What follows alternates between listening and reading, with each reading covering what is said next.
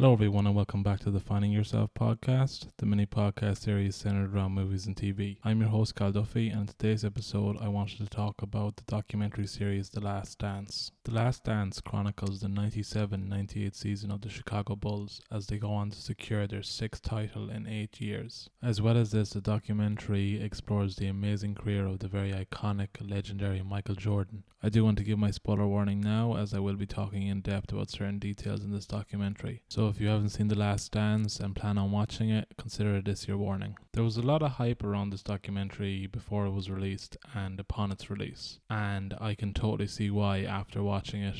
I think I've watched it now maybe 3 times. I rewatched it recently, I think maybe a month ago, because I was planning on talking about it on the podcast and reviewing it, and I wanted to have everything fresh in my mind. To be honest, growing up, I knew who Michael Jordan was. Obviously, he kind of transcends basketball in terms of his celebrity. I think everyone across the world knows the name Michael Jordan, but I wasn't a basketball fan growing up. I didn't have a favorite team to watch. I didn't watch it regularly, and because I live in Ireland and I'm situated in Ireland, it's not our national sport, so it wouldn't have got a lot of airtime and we wouldn't have grown up on it. Now obviously when basketball became more of a worldwide phenomenon, with the likes of Scottie Pippen, Michael Jordan boosting its popularity, football would have still surpassed it as a sport that Ireland would hold on to and follow. But with that being said, even though I don't follow basketball regularly and I am a huge fan of it, this documentary was still so fascinating to watch. So if you're thinking that, oh, I'm not a fan of basketball, I won't enjoy The Last Dance, it's not necessarily true. Like, I enjoyed it because I got to see how Michael Jordan's mind works. I got to see the man behind the player and how he would mentally prepare himself for the more pivotal games like the championship finals in the NBA. So that's why I liked watching it. I loved that I was able to get a more in-depth view of how Michael Jordan's mind works, how he conducted himself as a player, professional and individual, and what went into his strategy of becoming one of the best basketball players to ever live. The documentary also chronicles and details how the franchise was run before Michael Jordan joined and during his time there. The documentary explores the relationship between management and players, coach and players, and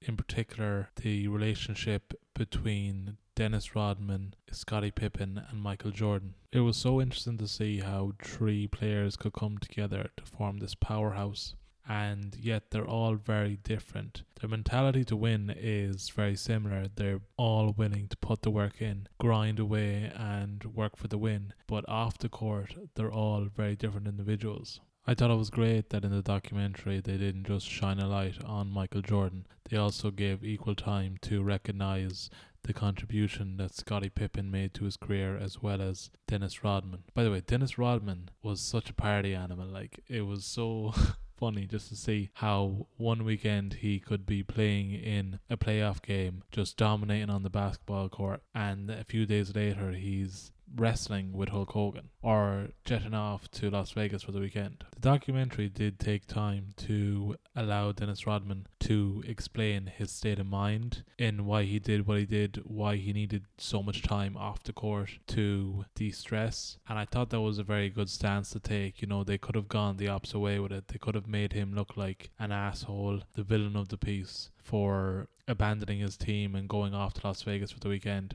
or going to WrestleMania to wrestle with Hulk Hogan and make him look like this unprofessional athlete. But they actually allowed him in the documentary to explain his state of mind and why he needed to do that. And in the documentary he actually said that he needed just to let loose. And Michael Jordan even mentioned that's how we got the best out of him. We always knew his mind would be in the game when he came back to practice. It must have been so hard for Dennis Rodman, honestly, because to be compared to Michael Jordan, who's your teammate, who has set himself up as this universal brand that everyone loves, that is not controversial in the slightest, and then to be Dennis Rodman, who is great on the court, dedicated, loyal, and very good at what he does on the basketball court. But when he gets off it, he just wants to relax, he wants to enjoy himself, he wants to smoke cigars, he wants to go to Vegas, he wants to hang out with his friends and be flamboyant, because he was, I think, a naturally flamboyant person. But I think the media when I say they. I think the media always viewed Dennis Rodman in contrast to Michael Jordan and never saw him as a good enough person off the court. So I think that's why he got criticism around the clock. And it was nice to see him be able to voice his opinion on how that made him feel going through that season after season, feeling that scrutiny by the media. Because I think the media made him out to be a bad role model when he didn't sign up for that. I think from my viewing of it anyway, it seemed that Michael Jordan had signed up to be a role model figure universally, whereas Dennis Rodman didn't want to be a role model. I don't think he didn't sign up for that. He signed up for playing basketball and doing a good job on the court, and I think he felt that was enough. That's all that should be expected from me. Off the court, I'm going to be who I'm going to be. I'm going to be me, and this is who I am, like it or love it. And it was obvious from watching the documentary that Dennis Rodman had no problem being accepted by his own teammates and coach. They knew that he was going through a lot with media scrutiny, and he needed to be able to express himself off the court and get away and de-stress to deal with this stress. But when he came back to play basketball, his head was totally in the game. And just speaking of coaching, Phil Jackson seems to be one of the best coaches out there. And again, not having grown up watching basketball, this would be the first time I'm actually introduced to certain people. So Phil Jackson, this was my first introduction to him. He is just such a down-to-earth, nice person, it seems. And he used that in managing people, which seemed to really work out. He seemed to have a great relationship with his players. He had a really holistic way of managing the team to make sure that they were all connected and had this sense of togetherness in order to achieve what they needed to achieve. Before watching this documentary, I would have had a vague idea about Scottie Pippen and how he's an underappreciated character and player for the Bulls. But it wasn't until I watched this documentary fully that I grasped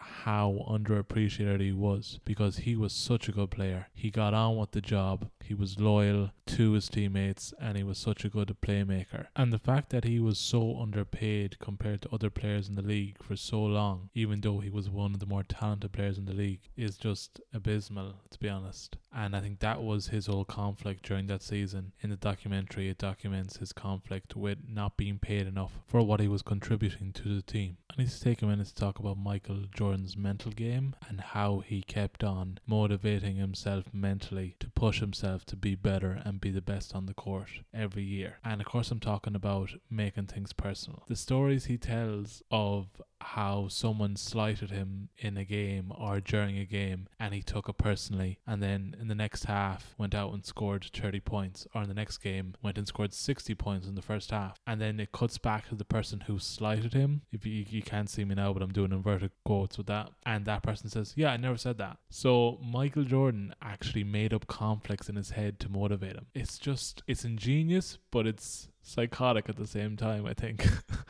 Because you're literally making enemies in your head in order to motivate yourself to beat them. I just think that is a great example of one of the ways in which Michael Jordan was just on a different level from everyone else. When he ran out of gas in his tank, he created conflicts to give him that motivation to keep on going, because he knew that he had more to give. So creating those conflicts was a way to keep his motor running when nothing else would. I also had no idea that Michael Jordan's father was murdered. Had no clue. And it was only after watching a documentary that I realized, okay, that's why he didn't just retire from sports altogether. That's why he transitioned into baseball, because of his father's love for baseball. And it was kind of one last promise he decided to fulfill to his father by becoming a baseball player. Overall, watching this documentary just gave me a deeper appreciation for Michael Jordan, his talent and his celebrity. Let me know down in the comments what you thought of this documentary if you've seen it, and if there's any other documentaries you recommend in terms of sports documentaries. Hope you guys enjoyed today's episode, and if you do like this kind of content and you want to see more, you can always give me a like on the video and subscribe to my YouTube channel. I put out new videos every week. And if there's anything else you guys want to hear me talk about on future episodes, you can always leave me a comment with a suggestion. This has been the Finding Yourself podcast with Kyle Duffy. Thanks for listening.